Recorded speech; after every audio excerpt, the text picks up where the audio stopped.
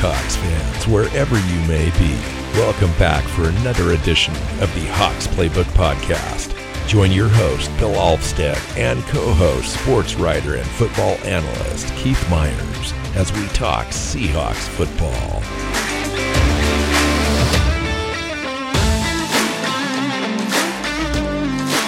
Seahawks fans, welcome back for another edition of the Seahawks Playbook Podcast. I'm your host, Bill Alvstead, here with Keith Myers. Keith, talk to me. What's going on? Lots of things are going on. It's been a whirlwind of a week for me. Both a lot of Seahawks stuff going on to follow. Not all of it good, and most of it's good. Most of it's good. But then there's the big story that we'll lead off here that. You can't call it good no matter which direction it's going. It's just weird. And then I've never actually heard the term dog days of spring before. We're in the dog days of spring. It's crazy. Yep, we are, because I guess it's officially, it is. It's that day. Wow.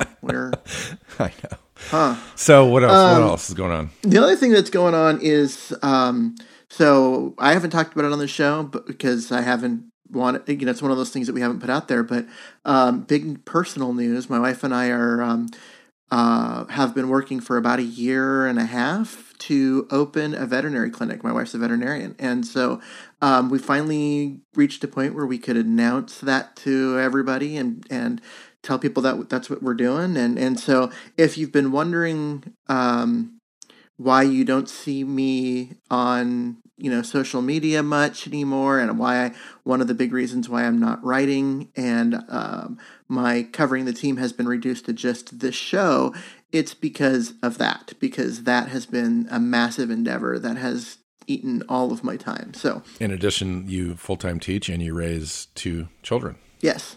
And care for miscellaneous cats and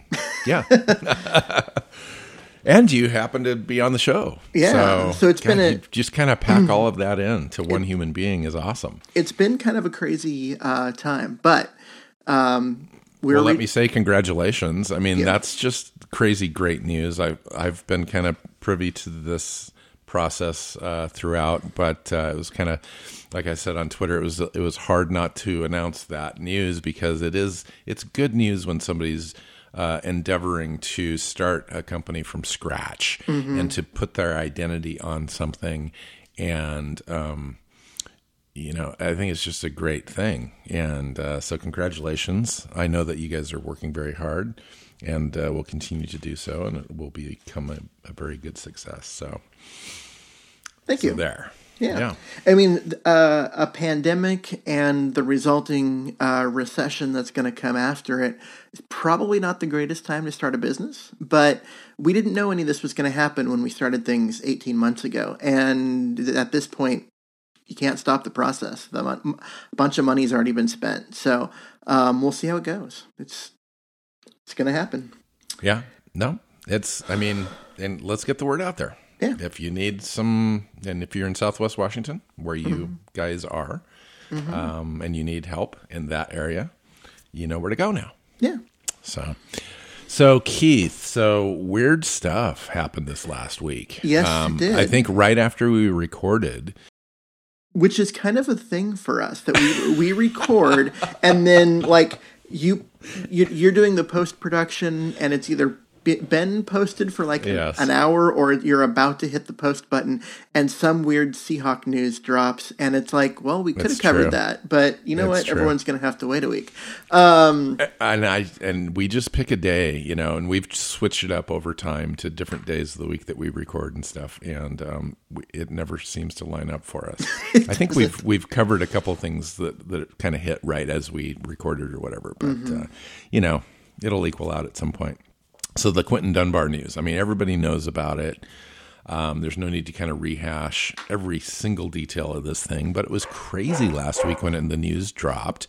He had come out in the morning of this event happening, or after it happened in real time, and had a presser with the Seahawks beat reporters and the media, and they put it out on social media, so it was out there, how he was looking forward to it, and he wanted to make sure that he did the team right and all the players, and he was really looking forward to being in Seattle.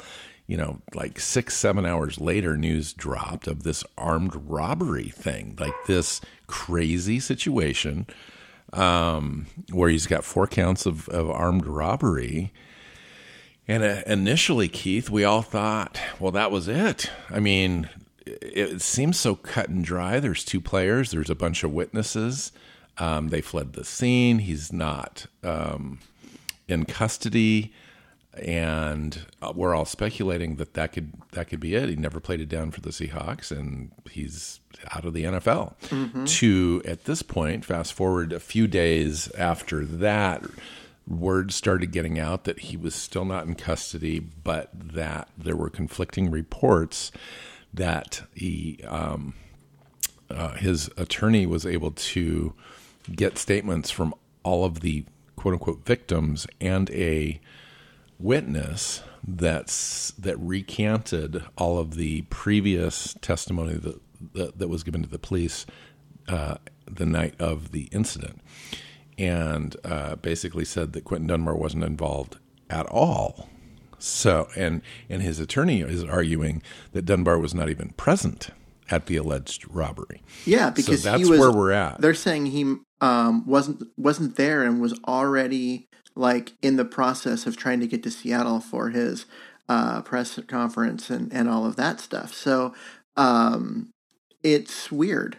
And one of the things, I mean, you listen to his attorney, and his attorney's going to be doing his job to defend his client. So he's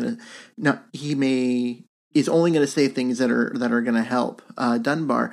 But one of the things that came out was that, so there were 4 victims and a witness, and the witness said from the very beginning that Dunbar wasn't involved, but the 4 victims said he was, and now all 5 people say he wasn't involved. And yeah. But the police in the area are sticking by their warrant and everything because they had the statements from the 4 victims that said he was involved, and so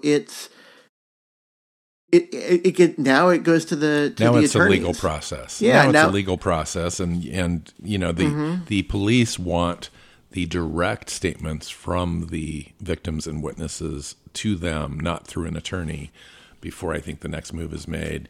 It just seems like, to me, a matter of time before this thing is dropped, because you can't prosecute a case if you don't have cooperating witnesses. Yeah. In this sort of a situation, there's very little physical evidence. There's just missing things or statements. And so it'll be interesting to see how it goes. But the mood in the room, quote unquote, went from, oh no, our season went from being questionable anyway to a complete loss. And what are we going to do? To Quinton Dunbar's back on the team, never really left. And now we can kind of use a pencil anyway, his name, into the starting lineup again. Yeah. It's just a weird situation. And his acquisition was the biggest piece of the offseason, at least in free agency before the draft. And so to have that suddenly ripped away, and now you have to kind of reevaluate the offseason and go, did they really do anything that made them better? Because they lost Clowney up front. And if they didn't do anything to make the back end better, are they a better team? And it really came down to that. And so once, when he was off the roster, people were looking at this offseason as maybe this was a failure of an offseason because of the inability to get a playmaker, whether it be Clowney or Dunbar or someone else. And now we're back to going, okay, well, this was a good offseason because they did manage to do that and shore up the roster in a lot of other ways. So it's just weird. It shouldn't all be on one place, but yet there it is. Yeah, so here we are. We're back at having a semi-improved offseason. You're right, the Clowney thing. Let's get that and call it really good. If we don't get Clowney, then who knows? But here we are. So let's put the Dunbar thing kind of to the side and talk about his actual press conference. Guy's excited to be here. He felt like it's a good fit in the culture, and he said the Seahawks defense is who I am, and he modeled his early game after Sherman and Browner. I thought that was pretty cool. And then he talked about his transition to the NFL from a receiver to a corner, and it was Jay Gruden that actually asked him. And he said it was easy because of my will and my mentality, and that I like to compete, and that's half the battle, all that kind of stuff. So, and he talked about Marquand Manuel, knowing him since he was in middle school, which I thought was really interesting. Talked about giving back into the community and volunteering for camps and et cetera. And he learned that from him, learned how to be a kind of a pro, learned that step kick technique that everyone talks about in the Pete Carroll defense. And so he's been working on that for a very long time and pretty much has it down. It's no big deal for him at this point. But he did say, and these are kind of the tidbits that we were looking for when we thought about this show, and the show is basically looking at all of the team interviews and news conferences from all the free agents, or most of the free agents, and then all the draft picks, so that we can kind of pick out a little bit of this and that to see what the fit is on the team. And he did say that he would start out on the right side corner spot, which is where Flowers is at. So that kind of confirmed that. Did you pick out anything else? Well, to me, the you already mentioned the parts that I thought were most significant was the having worked with Marquand Manuel, who was a safety in Seattle for a while in the Holmgren years, but then was an assistant coach in the Pete Carroll years, and one of the teachers. Him and Chris Richard were the two guys that would work with the young, the rookies, the new players to the team. And really teach them technique. And so for him to have worked with Manuel already and already knows this, which it makes it a good fit, because if you look at the history of veteran players that have come over during the Pete Carroll era, it's a litany of failures at cornerback because they've got a way of doing things, and learning this new technique and unlearning everything you've done to be a successful player in the league up to that point, it just doesn't work. Yeah. And that's why we thought this was such a great fit. He's got the size. He's 6'2". He's got 32 and 5/8 inch arms. And here's a guy that's already, been working with someone with the Seahawks background, has that technique pretty much down. He learned it when he did the transition from wide receiver to defensive back. So not even just recently, he's been working with Manuel recently, but he learned this step kick technique with Marquand Manuel when he first got into the NFL. So this has been something that he's already perfected and just steps right in. So I'm pretty excited. Now, this legal thing's got to play out, and it will. Maybe not by the time the season rolls around. I don't know.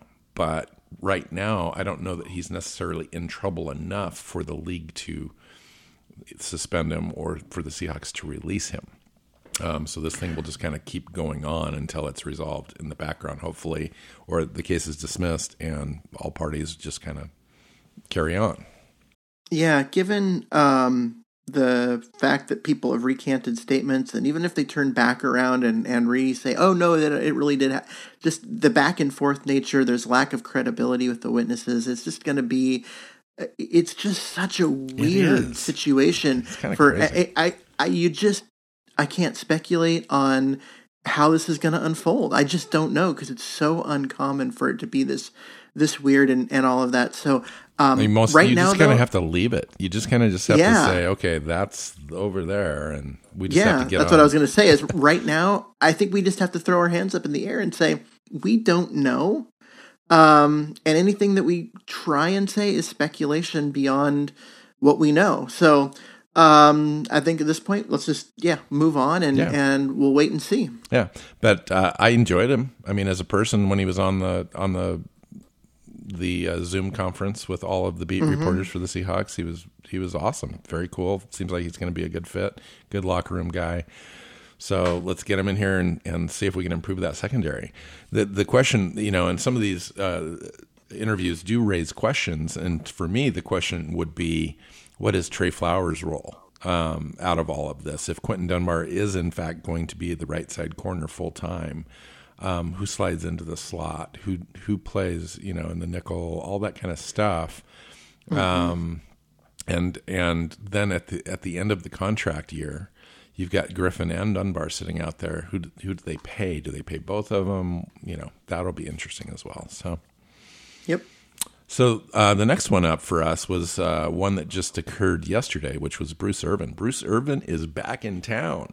I think the big takeaway for me, is he's still Bruce Irvin. So when you listen to him, he's still the same guy, and absolutely. And then he's happy to be back. Obviously, he definitely wanted to be here. He said he wanted to be here even at the end of last year as the Seahawks were entering into the playoffs.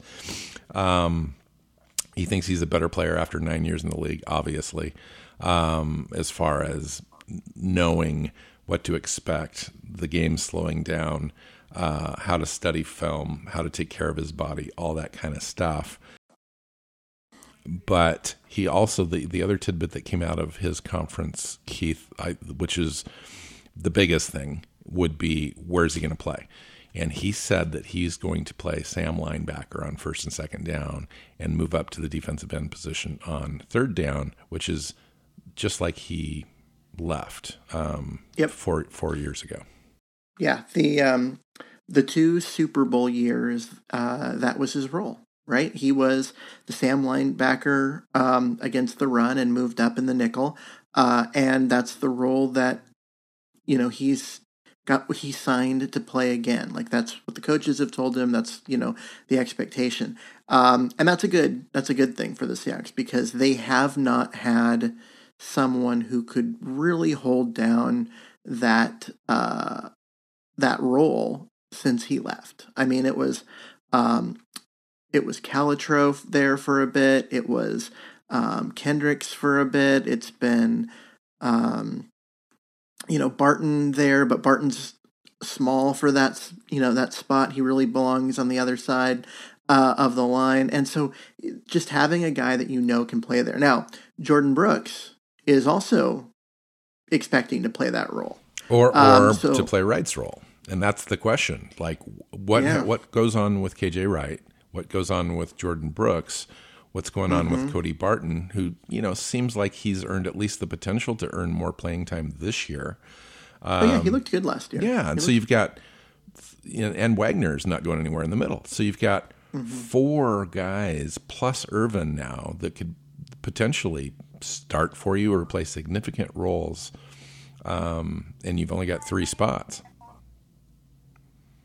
So what are you going to do? Yeah, I mean, that's part of it. And then the other thing is, we keep talking about, the KJ Wright thing is, he is due a lot of money. And we found out he had shoulder surgery. I don't know how serious that was, but he had that shoulder surgery this offseason.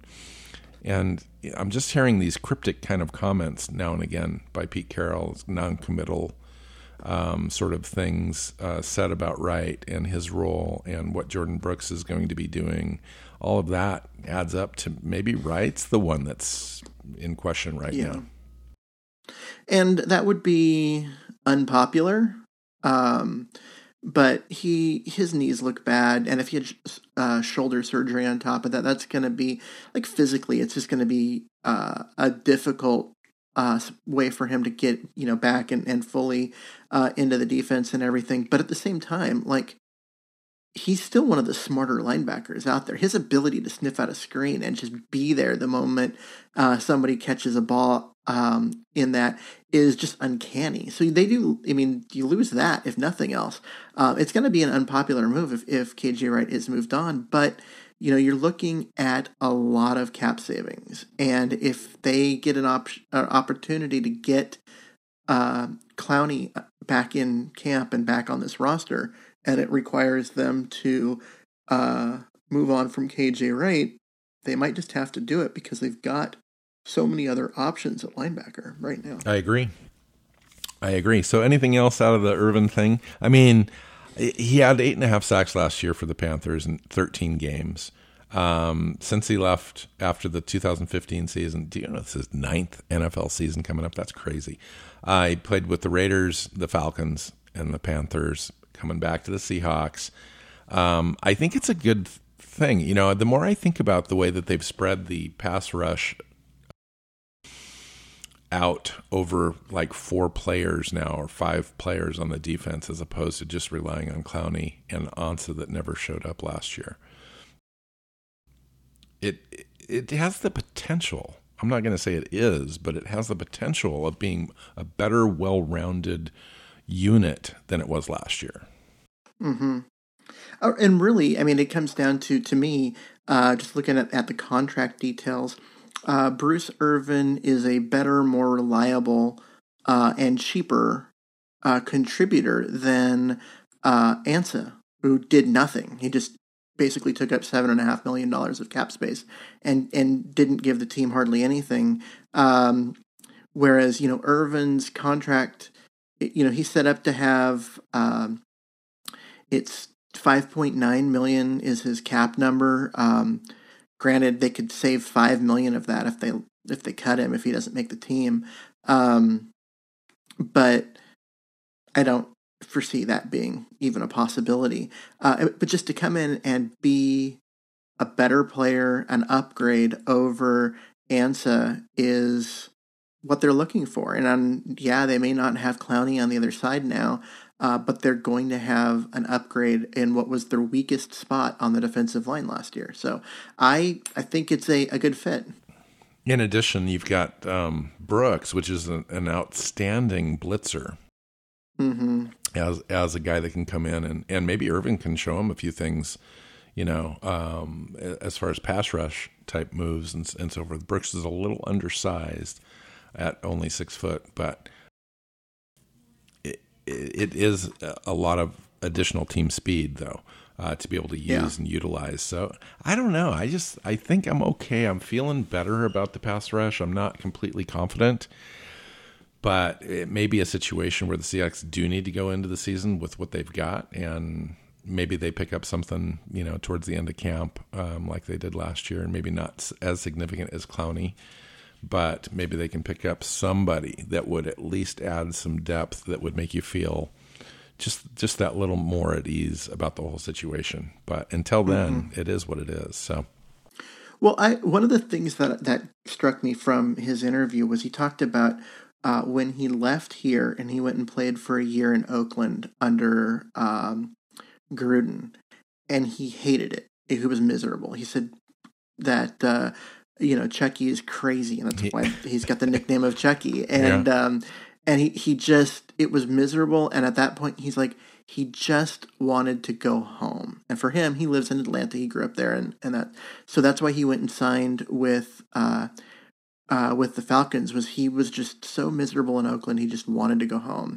And then it was, okay, let's go find a job. And so after a year there, then he went and played in Carolina, where he had, the role wasn't exactly something that he felt that he could use the most of his skill, but at the same time, they allowed him to have a particular job, which was to get after the quarterback, and he was able to put up some sack stats and that kind of stuff. So, in that sense, he said it was a decent fit. But he's very happy to be back because he knew that Seattle was where his career made sense to him, where it was he was appreciated here, but he also made a significant contribution and felt like he was really adding to the team, and on top of the fact that the culture and everything exactly. Great. So he wanted to be in Seattle. He had other options, but he wanted Seattle more than anything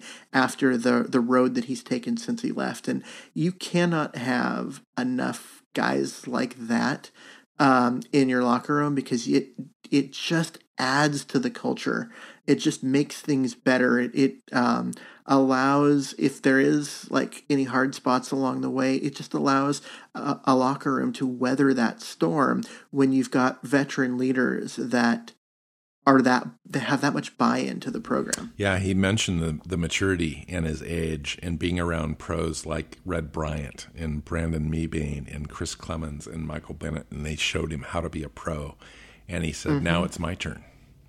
And it hit upon exactly what you just said. It's his turn to show the young guys not only pass rush moves, but how to be a pro, how to take care of your body, how to have nutrition, how to take care of injury, and how to take care of being a pro outside of the organization in the public eye too. So cool, Bruce Irvin. So another guy that's a quote unquote seasoned veteran now is Philip Dorsett. We picked up the former first round draft pick wide receiver in free agency. Previous stop was, I think, the Indianapolis Colts, who drafted him and then went on to the New England Patriots. And so he talked about how they're learning right now, the virtual learning, and how either good that was or how frustrating it was. He says, we meet like this all the time. It's, I'm a pro. This is how we handle it.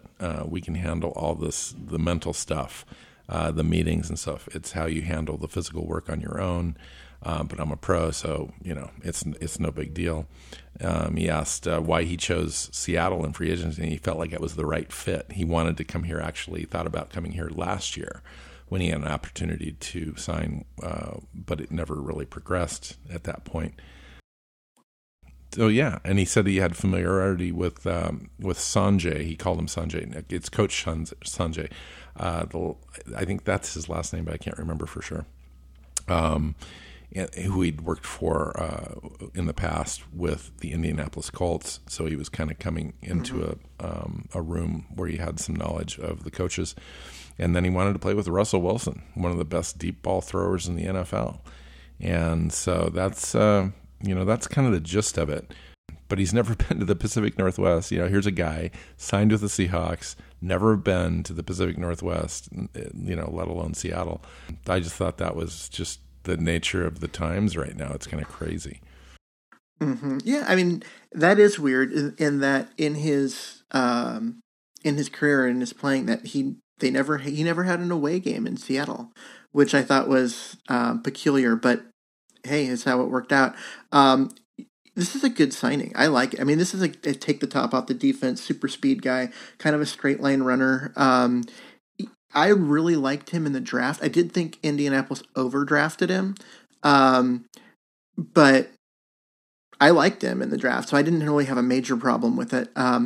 But he never has kind of lived up to that promise. Well, part of that is who he was playing for, in both in Indy and in New England, where the offenses that they ran, especially when Andrew Luck was hurt, which was most of the time, they just couldn't take advantage of his strengths. And Tom Brady is Tom Brady, but he has never had the superior, well above average, arm strength and deep throw. Instead, he's much more of a timing, short, super accurate guy. And that just doesn't fit with, Dorsett's skill set. So now he's finally got a quarterback that can buy time and allow people to get deep. And throws an amazing deep ball. Saw some recent stats that came out that he had more. Somebody developed a thing. It was big time throws. It was basically throws where the it's the amount of air yards had to be, I think, 40 yards, and the coverage had to be a certain level of where it's tight coverage, but he completed it anyways. And he had more than those than anybody else in the league, and no one was particularly close. I think Wilson had 22, and the next best was 17. So, I mean, you're talking about a great deep ball thrower, together with a guy with tremendous straight line speed, and the ability to just run away from everyone. And if you're a defense, you can't just park a safety over there worrying about him getting behind people, because what do you do with Lockett, who's also a deep threat, and Metcalf, who's probably the fastest of the three, as being a deep threat, and he's 8 feet tall. So it sets up for the Seahawks are going to be able to get people deep, and you've got a quarterback that's a master at buying time. And Philip Dorsett just fits right in to this group very well. And they did it on less than $1 million of salary. Like he signed for a minimum salary benefit contract. I think that this is a completely underrated signing. In addition to that long ball speed and being able to get down the field, he's a great underneath guy too. And he said that he wants to, and the coaches asked him to be able to run the entire route tree. So they're going to use him all over the field. I think he's a complete, if you take a look at it this way, he's a complete and total upgrade over Jerron Brown. And that's the way this thing needs to be viewed, is he's the number 3 wide receiver, and that's, and I think he's probably going to end up catching, and we talked about this when Jerron Brown was signed a couple years ago, that he had the potential to catch 35, 40 balls a year, and Philip Dorsett is definitely that. He's got the ability to catch, 35 or 40 balls on, 55, 60 targets, and, there is going to be a shortage of balls to go around. We're going to talk about another guy here in just a second who's going to take some of those as well. But he's going to get his opportunities as that third guy. And I think that it's going to be a much better fit for the Seahawks, much better fit for Philip Dorsett. And I think Russell Wilson's going to love the guy. Yeah. Agreed. I mean, Brown got so many snaps over the last few years. Oh my gosh, he was on the field 80% of the time and would come away with 0 stat line. It was remarkable. Yeah, and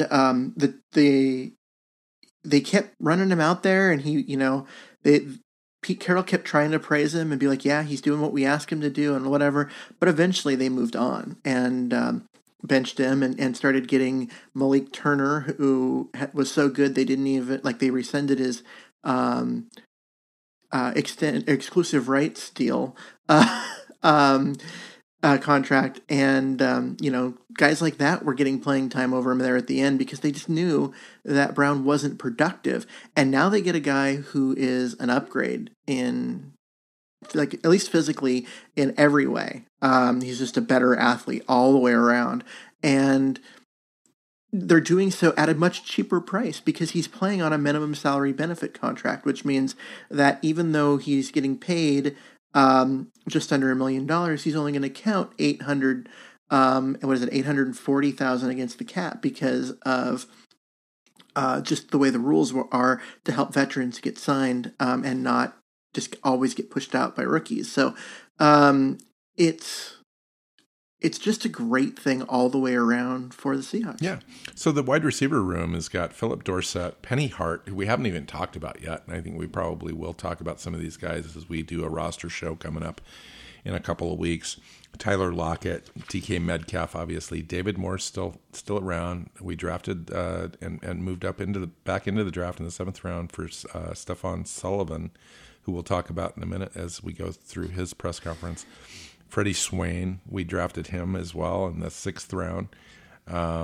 We've got Cody Thompson, a guy we haven't talked about before, and then John Ursua. That wide receiver room is actually looking pretty good. And when you combine it with the tight end room, Keith, plus the receiving running backs that we've got on the roster, I mean, Russell Wilson's got some weapons. I mean, he asked for weapons. He's got a lot of stuff going on there that he can use. Yeah, he's going to be able to spread the ball around. This isn't where they're going to have to force the ball to Lockett like they did 2 years ago. And because he was the only guy that was, Baldwin was still here, but he wasn't healthy. It isn't going to be that. He has weapons at all the positions. He's going to have the ability to read the field and take what the defense gives him. And that's going to be new for him because he hasn't really had that kind of weaponry around him since 2013. Yeah. Well, one of those guys that's new on board, now this interview took place a long time ago, about a month ago, was Greg Olsen, 35-year-old tight end, formerly of the Panthers. He did his presser as well. In fact, everyone probably remembers him being spoofed a little bit by Will Ferrell on his interview. or not an interview, but in the tight end room meeting that they put out. But in his interview, he was excited to come over here. He chose Seattle over Washington. Ron Rivera had moved there along with his staff from Carolina and Buffalo, where he had a familiar coach that coached him at the tight end position when he was in Chicago. He chose Seattle because he wanted to be here with Pete and Russell Wilson. I mean, that's basically the bottom line. And he said he's still in great shape. He thinks he hasn't lost anything. He can come and contribute just like he has the previous, 10 seasons. It's high talk to talk like that. You got to be able to see it on the field. In fact, he even mentioned that. He said, people want to look at me as a leader, to come in the room and just be a guy. And I don't want to be just a guy. I'm coming in to play. I want to play, and my play on the field will dictate how people will look at me as a leader. So the play comes first. So I thought that was actually pretty cool.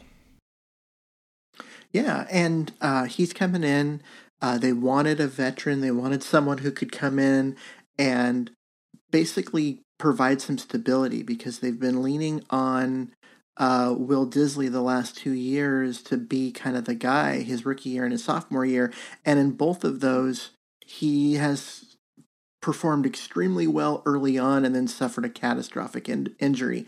And they when he left, their productivity from that position really dropped off. And Luke Wilson came in, and he was, signed off the street to come back to Seattle, and he was did a good job of, kind of holding things down. But he's not the playmaker that Dissly is. And eventually they got Hollister involved, and that worked well in the passing game, but he's not a blocker. So they needed a guy that could do the Will Dissly things if Will Dissly gets hurt again, or if he's just not ready. And Greg Olsen is a guy that, has been an all-pro. I mean, he is,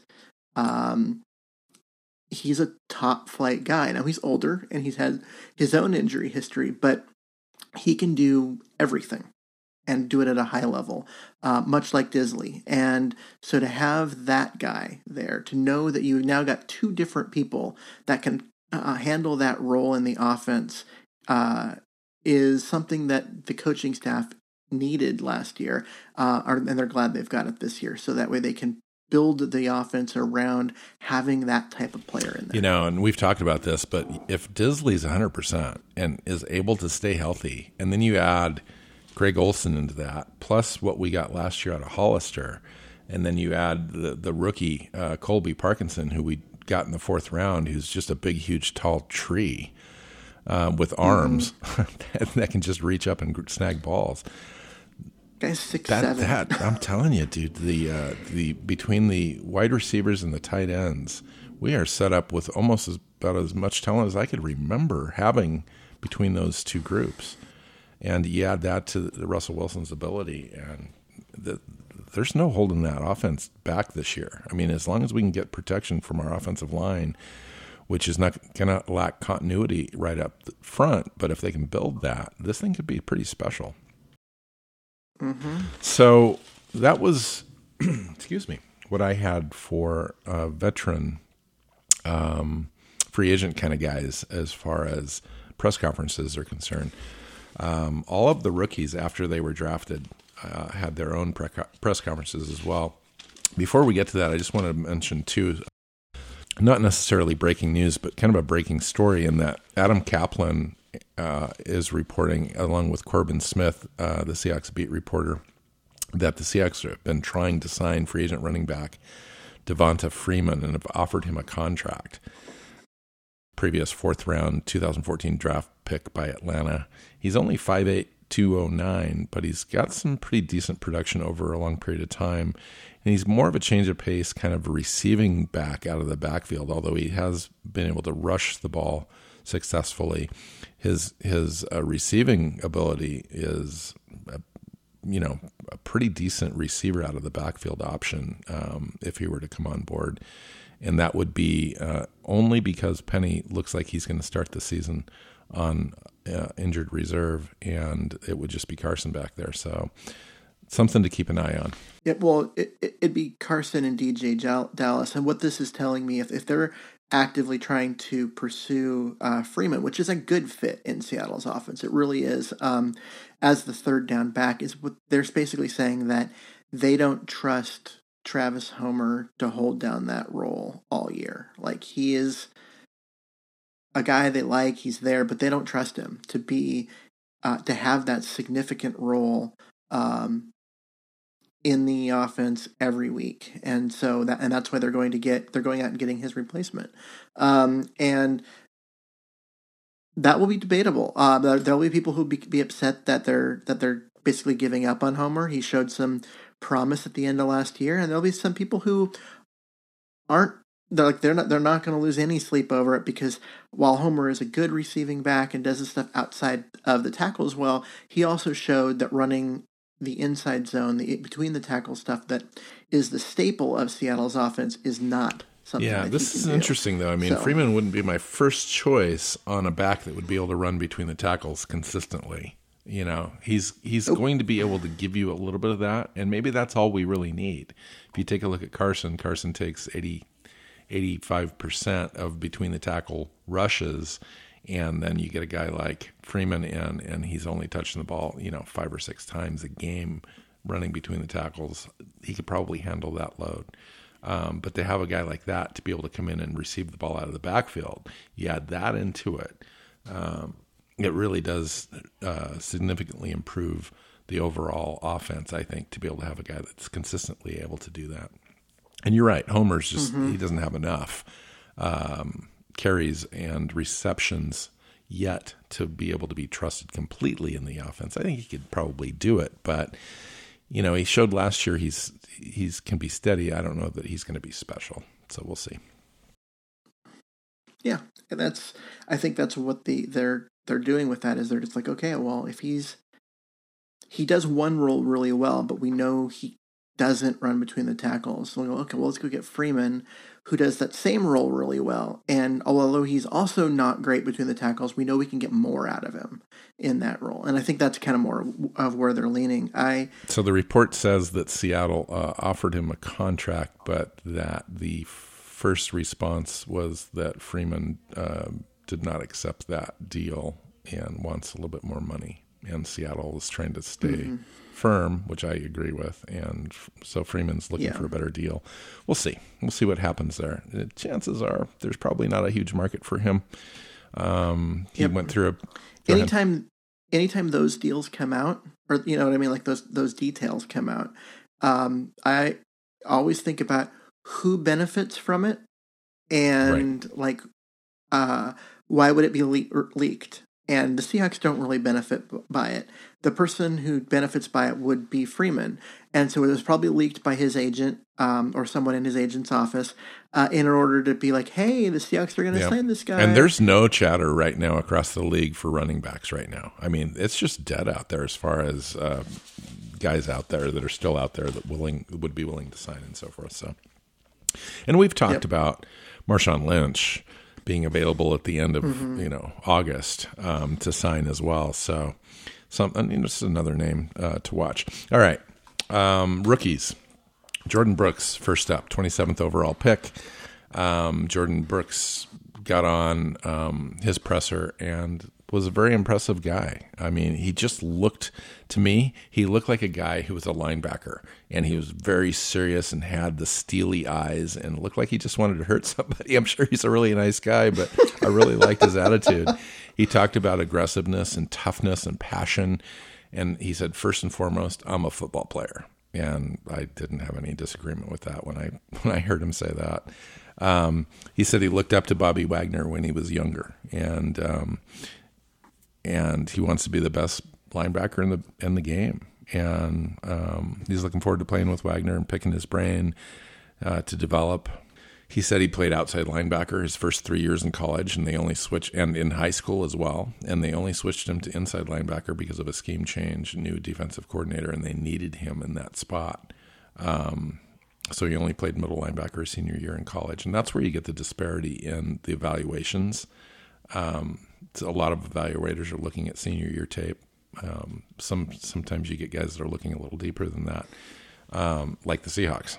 The Seahawks went back and looked at all that older stuff, and they found the guy that they wanted in the draft. So what do you think of the pick, and what did you think of the press conference? So we've already talked about, I like the pick. I like they needed more defensive speed. He's just, insanely fast.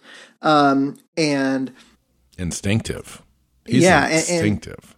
And his tape, especially his junior year when he was playing outside linebacker, looked outstanding. I mean, he looked like a first-round pick. They moved into the inside, which shows, that he's a team player and a leader and that kind of stuff, because they moved him in where they needed him. He was kind of playing out of position.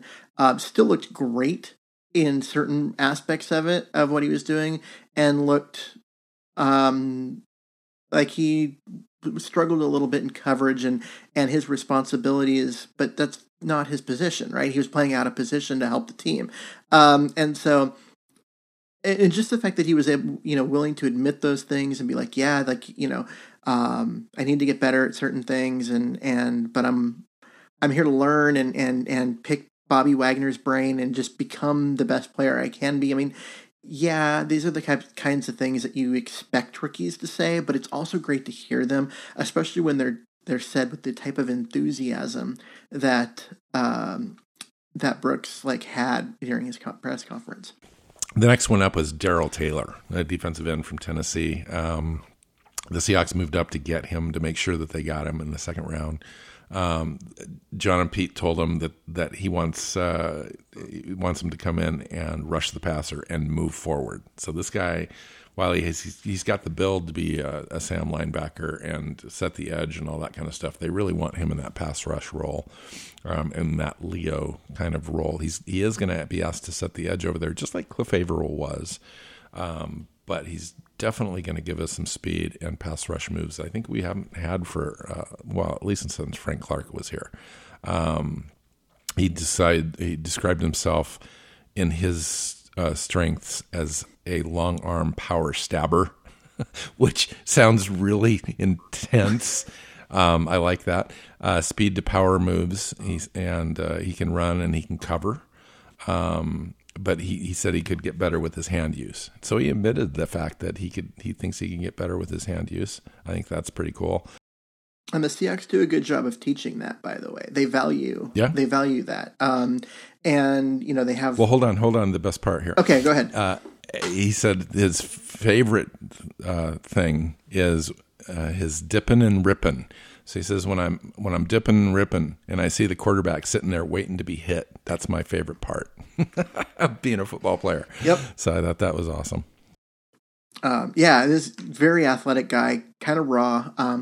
I think the best way to describe him is he's a 5-star athlete with 3-star skills.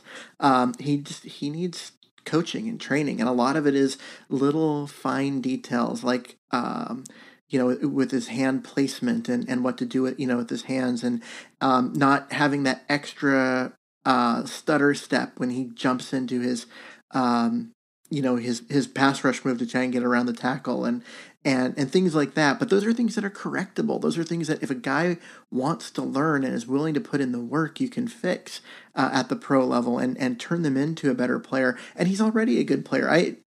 This was a great pick. I loved it. I know that there are people out there that were like kind of underwhelmed. They wanted a first round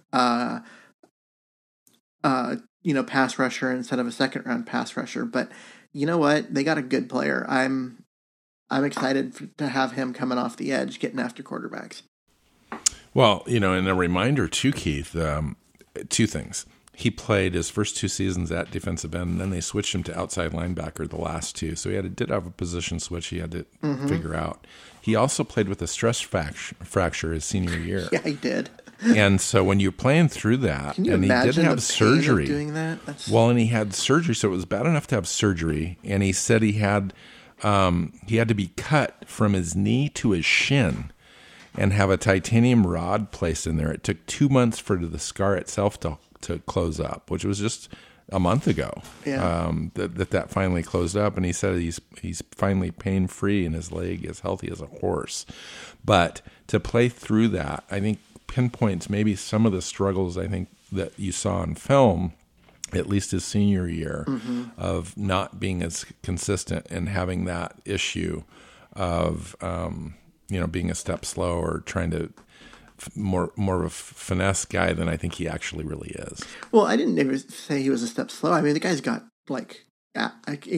incredible athleticism, and that jumps out of the tape, even with the stress fracture. It was more of the extra step, the stutter. It was just the imperfectness of his footwork as he goes from the initial couple steps into an actual pass rush move to get around someone. But that is absolutely, as you're saying, something that could have been affected by the fact that he doesn't have the power in that leg, or it's just that it hurts so much to push off too much. So he ends up taking that extra stutter step and things like that.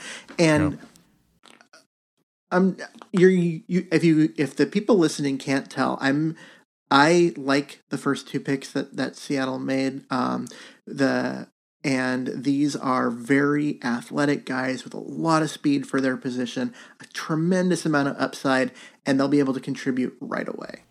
Yeah, no, you're right. And the next guy we're going to talk about too, I think all three of these guys could potentially start for the Seahawks. I know that Darrell Taylor is definitely going to be in a rotation where he's going to get heavy playing time. So the cool thing about Taylor too, and you hear this the more you're removed from the draft, is how many teams were actually interested in him and selecting him in the second round or the top of the third round, and Seattle was able to go in and get that. So I love the pick. I think people are going to get excited when you really watch him too. He just moves. He moves great, and he's got that dip and bend that I think Seahawks really haven't had. Even Frank Clark, Frank Clark was a nice bender, but Cliff Averill, he was such a big, thick guy that he just lacked that impressive rip and bend thing that some of these elite pass rushers have, and Darrell Taylor's got it. Yeah, so. And the last one I think that was similar would have been Cliff Averill. Or if you really want to go back to someone with the same one, it would be Clemens, because that was what made Chris Clemens so good at getting after the quarterback, was his ability to get around the edge and just to get underneath the outside shoulder of the defensive tackle, lean into them, and just get around that corner. And that's really what we're talking about when we say that that dip that or this guy can press up into somebody, get his hands up into him, and then rip underneath and go in front of him instead of going clear around him as well. Yeah, so and he's got that nice move too. He's got these are a couple of guys that they're not guys they need to be perfect in everything they do to win. Because athletically they can win even at the pro level with imperfect technique, and then they can continue to improve that technique and if they do, have the ability to be absolutely dominant. Well, and the interesting thing about Taylor too is he's 25 pounds heavier than Clemens or Averill were, and so that adds an extra little element of being able to set that edge that I think Chris Clemens could never do, and Cliff Averill did just out of sheer will, because he was just that sort of a player. But Darrell Taylor's got that size. If I'm going to speculate, I'm going to say that Darrell Taylor is going to be the 7 tech, the Cliff Averill, Chris Clemens side of the line. Yes, he's going to be the starter on the first and second down, and then he comes off when Bruce Irvin moves up. Yeah, that's interesting. And so that way he ends up getting about 66% of, or maybe slightly higher, 70% of the snap, somewhere like that. But it gives him a role where he can focus on, that thing and not have to be doing. And I think if he were to stay in there too, they could do some nifty little scheming blitzes with Irvin as well. Irvin or Brooks, yeah. Yeah, exactly. So sorry for the dogs barking. The next guy was Lewis, and I'm trying to find my notes on Lewis. Sorry, I apologize. I thought I had him. Here we go. Damian Lewis, 69th pick overall at guard. Keith, I don't know about you. Did you watch this conference at all? This one is one that I missed, and I didn't actually get to see him talk, but I did go back and you got to go see it. I did go back and read like his answers to questions, and so I've got that, but I don't have the knowledge of what he, the way he said things and what he looked like. You would have loved it. Yeah. So he's just a great, intense guy. Like, he's intense. Like, I was imagining, who was our other guy that we just got? Fluker. He's like Fluker, only he's just more intense. Like, Fluker's kind of a happy-go-lucky kind of guy, but a little bit of an edge with him. This guy's all edge. Like, he's just excited to come in and be with the fellas and bring something special to the team. And he's got that sort of LSU vibe about him where he's done it. He's got the championship, and he just wants to be able to come into the room and teach the guys. Like, he had that mentality already as a rookie. And then he talked about the adversity, the junior college route that he had to take because he didn't have any offers for scholarships. And by the time that the 11 game schedule had been played, his first college year, he had like 17 scholarship offers after 11 games as a junior college player. So he ended up going to LSU and leading that line there. So there were almost every starter on that LSU line was drafted, and he was kind of the physical leader, the will imposer on that offensive line. So he said, I'm going to bring the mean, nasty, and toughness. And we like that. So he said, I'm used to being dedicated, accountable, and responsible to my brothers on the offensive line, and I intend to bring that to my new team. I'm the guy that leaves it all out there for your team. So Damian Lewis, I pencil in him as the right guard, dude. I mean, after watching that interview, he's the guy. Yeah. It wasn't so much the interview that I had me pencil him in. It was his college tape, because he is that guy. He's that guy that can just do what the Seahawks want out of the right guard, and that is just do what Fluker did well, and that's just maul the person in front of him and push him 5-6 yards back and create lanes for the running backs, and that's what they ask of their guard. They ask them to hold their own as a pass blocker, but they don't need to be dominant in that role. They need to be dominant in the run blocking, and that's exactly what Damian Lewis is. And I do have him as a starter.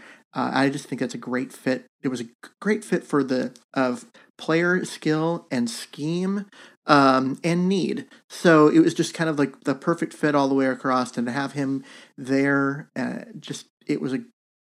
it's one of those moves, one of those draft picks that people kind of take for granted because it's not sexy. It's a guard, but this is the type of player that you then count on for the next 10 years, and you just kind of don't worry about the position. Well, let me ask you this, and this is not a criticism of you or me or the process or whatever, but it seems to me like we were saying similar things last year about Phil Haynes, and we drafted him in the 4th round. And I'm hearing it on a completely different level for Damian Lewis this year, like he was almost a 1st round pick or early 2nd round pick, kind of a vibe about it, as opposed to the Phil Haynes thing. Now, we thought Phil Haynes would have an opportunity to come in. He got hurt. Mm-hmm. That kind of slowed his progress down. But this guy seems on a completely different level for some reason. Well, with Haynes, what you have is a situation where he was coming in as a guard, who had 2 veterans in front of him and some other young players like Ethan Posick, who had some starting, opportunities and done okay with them. So he was coming in, he had this fit about him where he's like, wow, this is a Seahawk player. But his role as far as actually getting on the field as a rookie was, it was less defined. We didn't know what path it was going to take to get him there. And then he got hurt and missed most of the season because of his injury. And so it wasn't until he didn't get on the field until the playoff game. And when he came in, he looked good, but it was at the end of a year in a playoff game. It's one game sample. So yeah, you and I were like all over the Phil Haynes thing, and most other people weren't, but a lot of it had to do with just the situation. Whereas with Lewis, he's being brought in to be the right guard. They cut the guy in front of him, the starter. Basically, they're like, it's his job to lose, and someone has to step up and beat him. Whereas even now, well, and he played on a NCAA championship team. Yeah, I think that's a big difference as well. Yep, and then with Haynes, like he is the guy that's going to compete at left guard with Mike Lupati, and they want him to win that job. They want him to show them that they don't need the mediocre veteran, that they can go with the young player and have it be an improvement. I agree. But they want him to show it. I mean, to him, it's just a different situation because he was hurt all last year. And so he needs to come in and earn that spot. But I think they're going to be pleasantly surprised. He's still the same player that he was when he was drafted, the same player that you and I both really liked, and the player that we saw in the playoffs when he came in off the bench and played really well. So I think it's a good fit overall, and those two guards give me a lot of hope about Seattle's offensive line going forward. They still need help at tackle on both sides of the line, to be honest, because I think Dwayne Brown's probably in his last year, but you have those two guys at guard, and you have a good center in BJ Finney. I mean, it's the interior of the line. There's a lot of promise there. There's a lot that could be set and good for the next, foreseeable future. So I'm going to cruise through these last 5 players pretty quickly, just because we're getting long in the show. Colby Parkinson, tight end, 254-pound guy, said he wants to get up to 260 pounds, the 133rd pick overall. Team intends to use him as a wide tight end, kind of a jack of all trades kind of guy. He came in with the rep of being mostly a pass catching guy, though. Mm-hmm. Like you said earlier in the show, 6'7", at that size, and runs a 6'6" something 40, which is really quick for that size. And so he's got a huge red target ability. He prides himself as being a hard worker. He says he's accountable. He loves the opportunity to play with Russell Wilson, obviously. He likes to be able to make every catch, and he's a willing blocker. He wants to be able to do it, but he admits that he's a work in progress, and we probably all know that. Outside of football, he likes to play the guitar, and he likes to golf. And that's kind of what I got out of that little 15-minute presser. The thing I got most out of his presser, was I just started noticing that any skill position player that joins the Seahawks talks about how playing for Russell Wilson is the major selling point on why it's such a good opportunity. Absolutely. And it's been I don't know if we've ever had a quarterback that has elicited those kind of responses by every single person that joins the team. Yeah. Well, I mean, if you think back to the moment when Matt Hasselbeck was in his prime with the Seahawks, he was a top 10 in the NFL quarterback, maybe top 7, ish. And you heard that a little bit, but people get excited. It's a whole other level with Russell Wilson. I think Prisco came out with his top 100 players in the NFL, and even Prisco now has him as the 3rd overall player in the NFL, only behind Mahomes at the quarterback position.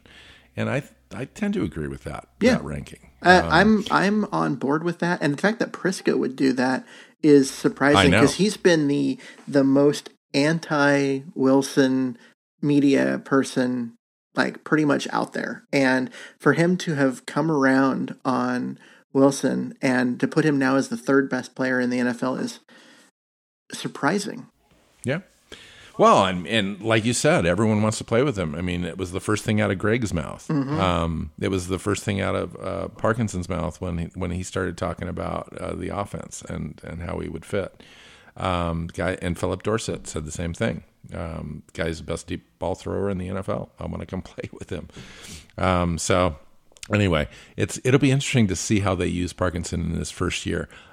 Being that sort of a pick with that much upside, he's definitely probably a lock for the roster. Absolutely. It just really depends on how they view him in the rotation, because Olson's going to be there. If Disley starts the year healthy and not on the PUP list, there's your two primary guys. Wilson's on the roster again on a minimal contract they could cut, and then whatchamacallit, Hollister.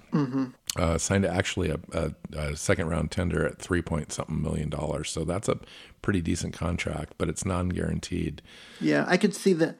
I could see that contract being, if he's going to make the roster, I could see that contract being ripped up in favor of like a 2-year deal at a lower number. So it's like, hey, you're like a cut and re-sign thing, or just a here we're going to re-sign him. So it's, when you sign a new contract, you can either extend what's current or you can replace. And my guess is it would be a replacement type of deal where he would be signed to a new contract that would replace his current one, lower his cap number, lower his salary, but give him more money overall, but just over 2 years instead of over just the one. And so in order for him to stay, I have a hard time believing that they keep Hollister for that much money on a 1-year deal. Yeah, I've heard that from a number of different people, and I'm just not sure because of the production that Hollister did have in 8 or 10 games. It was remarkable. And if you extend that out over the course of a 16-game season, that guy could have had 70 catches. Mm-hmm. So it'd be interesting to see what the team does there. Okay. This one was one of the more interesting picks, I thought, in the draft. One that confounded me probably the most, that I didn't quite get and still don't fully understand how he fits, is DJ Dallas, the running back with the 144th pick overall. He kind of reunites with Travis Homer. He seems to be kind of a Travis Homer type running back to me. And he moved from wide receiver to running back in college. So he's got all of that background to help him receive the ball out of the backfield. He's also got some returning ability, which will be interesting, and I think he'll need that to make the roster as far as a special teams contributor. And he'll do whatever it takes. He'll run between the tackles, he'll receive out of the backfield or special teams. And he made that clear on his presser. The one thing that he's really good at, that he was really well known for in college, was blocking and protecting the quarterback on passing downs. So he's a great blocker. Pick up the blitzes, pick up linebackers, anybody coming through. And we know how much Pete Carroll loves that. See, I see him. He is. You really like him, and you've said this before. I do. I haven't got there yet. He's the Rashad Penny replacement, because Penny's going to start the year on the PUP list or on IR, and this is the guy that they also view as potentially the Chris Carson replacement if they can't get Carson to re-sign at a reasonable rate. They were so high on him. Why would they do a Devontae? Whatchamacallit? Because Freeman's coming in to replace Homer, not to replace Dallas. And so, you'd have what you'd go into the season if they did that would be Carson as the 1, Dallas as the 2, and Freeman as the third down back. Interesting. And I see, he was a wide receiver because he's got that kind of speed. But he also, his production between the tackles was great. He needs to, become a little bit more patient in his running style. But he makes decisions and he's super, he'll just plant his foot and go. He doesn't hesitate. And, all the little things that you want out of a running back, and he's got the size and the power, and he just runs people over. And there's so much to like about Dallas. I don't see him as a Homer replacement or a third down back. He's a guy I don't like his last name. I think that's it for me. Maybe I'm just having a hard time realizing that name is going to be on the back of a Seahawks jersey. It's hard to like Dallas, right? What am I going to say?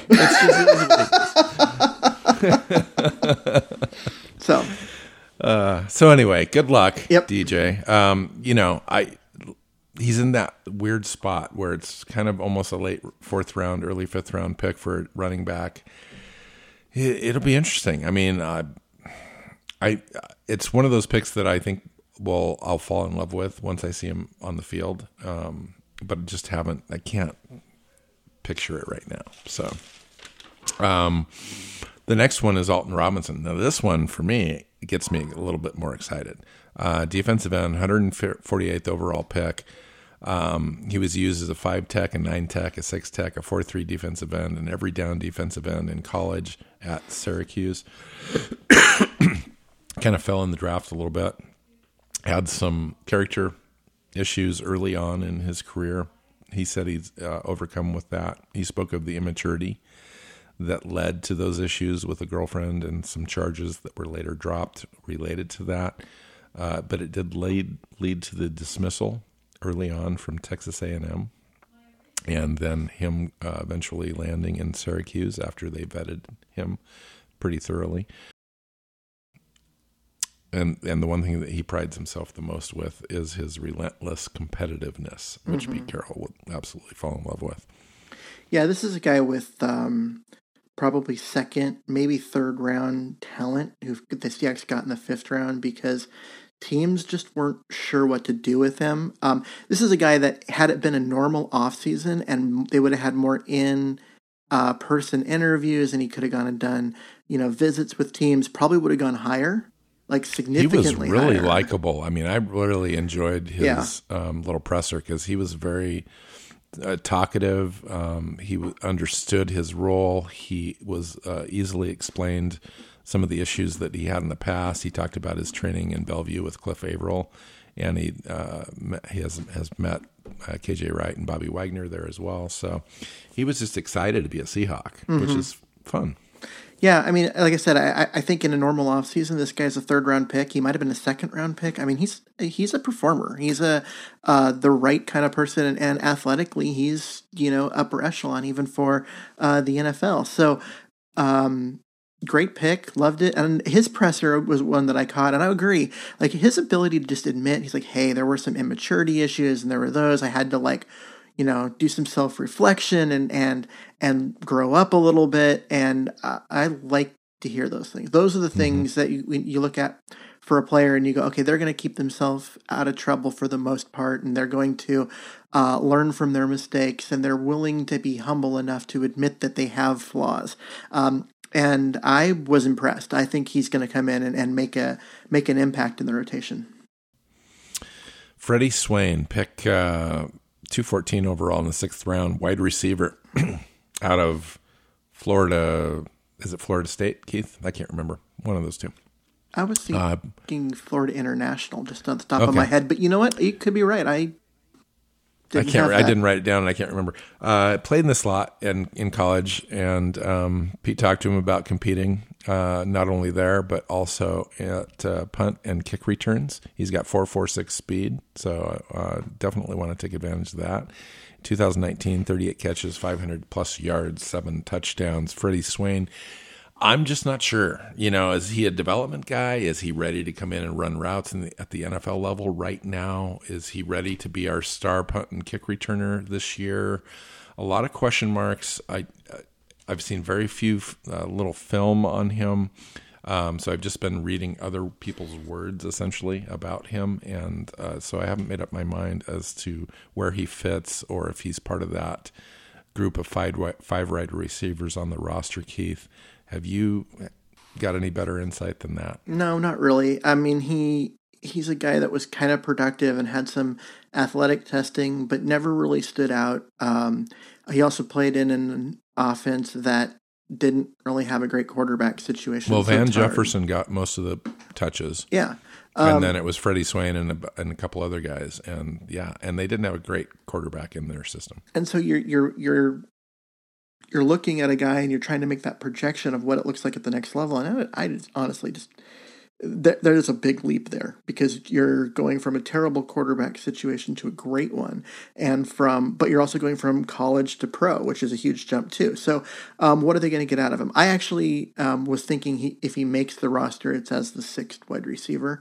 But then there's lots of other moving parts of how do you get a 6th wide receiver on the roster. So, I could Well, it really depends on, like, to me, it depends on DJ Dallas and his ability to punt and kick return as well. If Freddie Swain is clearly the guy, they'd have to find a way to carry him on the roster. Yeah, except for that. I mean, have they come out and admitted that they're not going to let Lockett do it? Because even being the number one receiver last year, he was still doing, the punt and kick duty.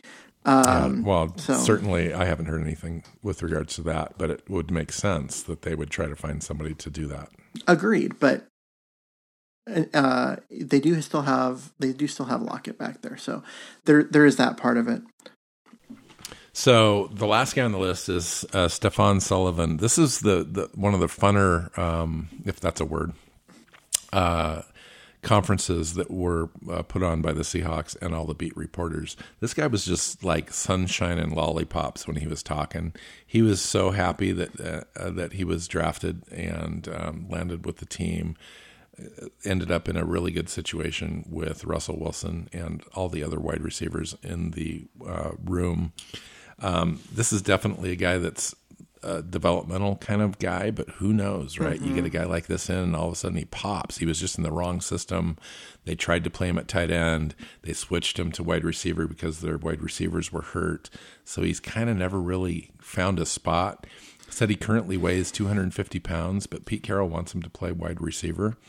So a 250-pound, 6'4" wide receiver that runs, I don't even know what he runs, Keith, but he's pretty quick. He was like a 4.54 at 250, and Pete Carroll was saying they wanted to get him down to 240 because they think that it will improve his quickness and make him even faster. And for a guy who's 6'4" and 240, I mean, that is big for a wide receiver. And he's very long. Yep. So they want him to slim down and become a better receiver, whereas Parkinson, they want him to bulk up and become a better blocker. Yes, which was really interesting to me. Yeah, a lot of people were thinking like on draft day until their press conferences. A lot of people were thinking it was going to be the other way around, that they were going to be like, okay, Parkinson's not a blocker, so have him lose a little weight and just commit him to being the big slot. And Sullivan's this super athletic guy, have him put on a little weight and learn how to block. And the team's doing the opposite, which I thought was interesting. But I actually like it. And I think that this is a guy, yes, he's a developmental guy, and we don't really know what it's going to look like. But athletically, he looks good. And you're right, he was so upbeat and so happy, and he just had the biggest smiles during the whole time. It was really hard not to like the guy. Totally. And then he talked about his struggles and the adversity and the homelessness, and his parents were arrested and the drug use. And he said he finally ended up living with his sister for a while, and they didn't have any food. And so out of that situation, he had to go live with a teammate's family, and he lived with them for 4 years in high school. And it was just kind of crazy. But he said that, he played wide receiver all the way through until late in the process at LSU. They switched him to tight end. So he does have a lot of wide receiver background. And the cool thing about it was that Pete Carroll came up to him at the Senior Bowl and said that they were going to come and get him.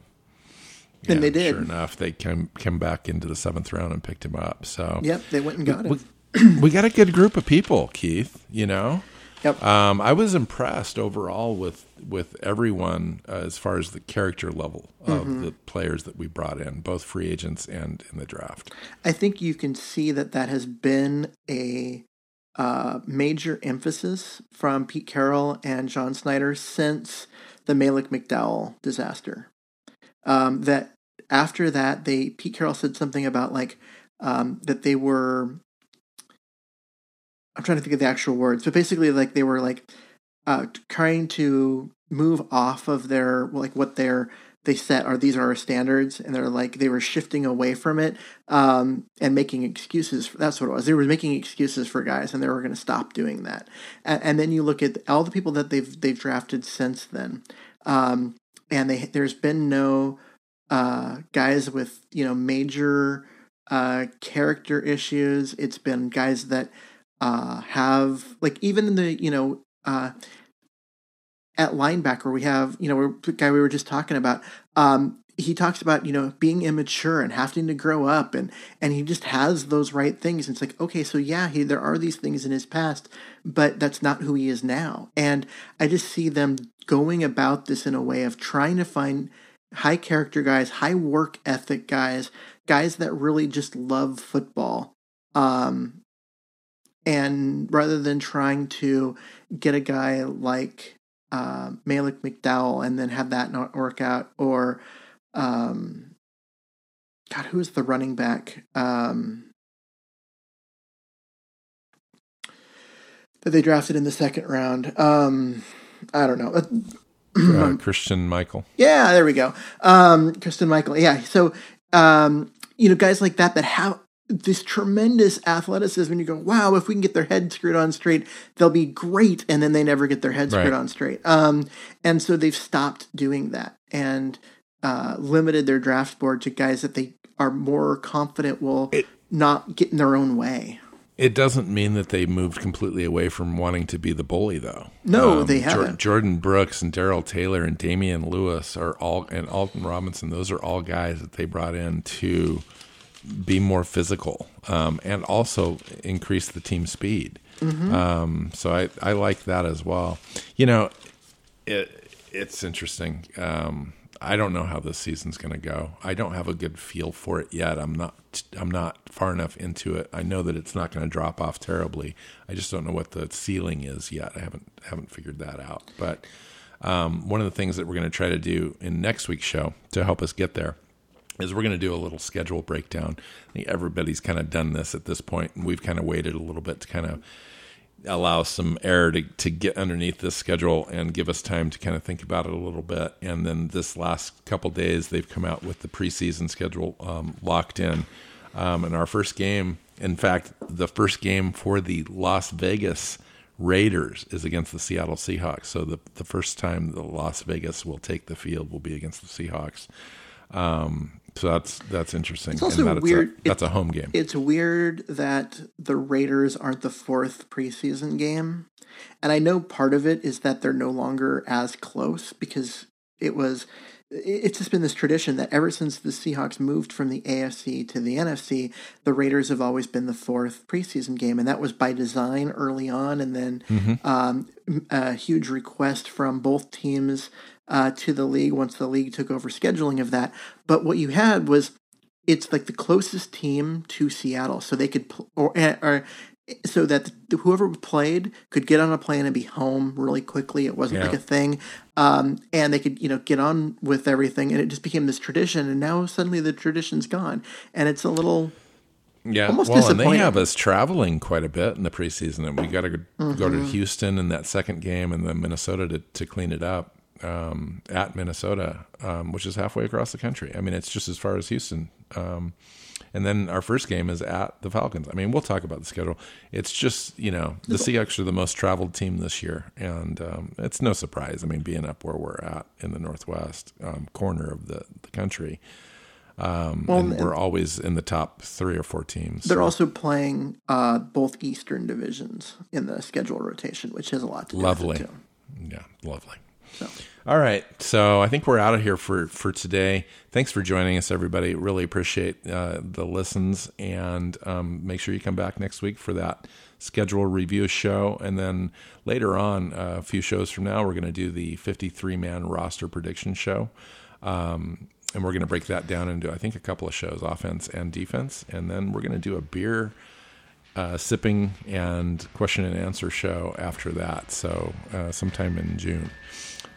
So until next time, follow Keith on Twitter at Myers NFL. I'm at NWChawk. The show is at Hawks Playbook on Twitter. SeahawksPlaybook.com has all of your shows archived, and find us on your favorite podcast app and subscribe. So until next time, Keith, go Hawks. Hawks Playbook podcast listeners, thanks for joining us for another edition of the show. You can subscribe to the podcast on iTunes or Google Podcasts, or listen at our website, hawksplaybook.com. Follow us on Twitter.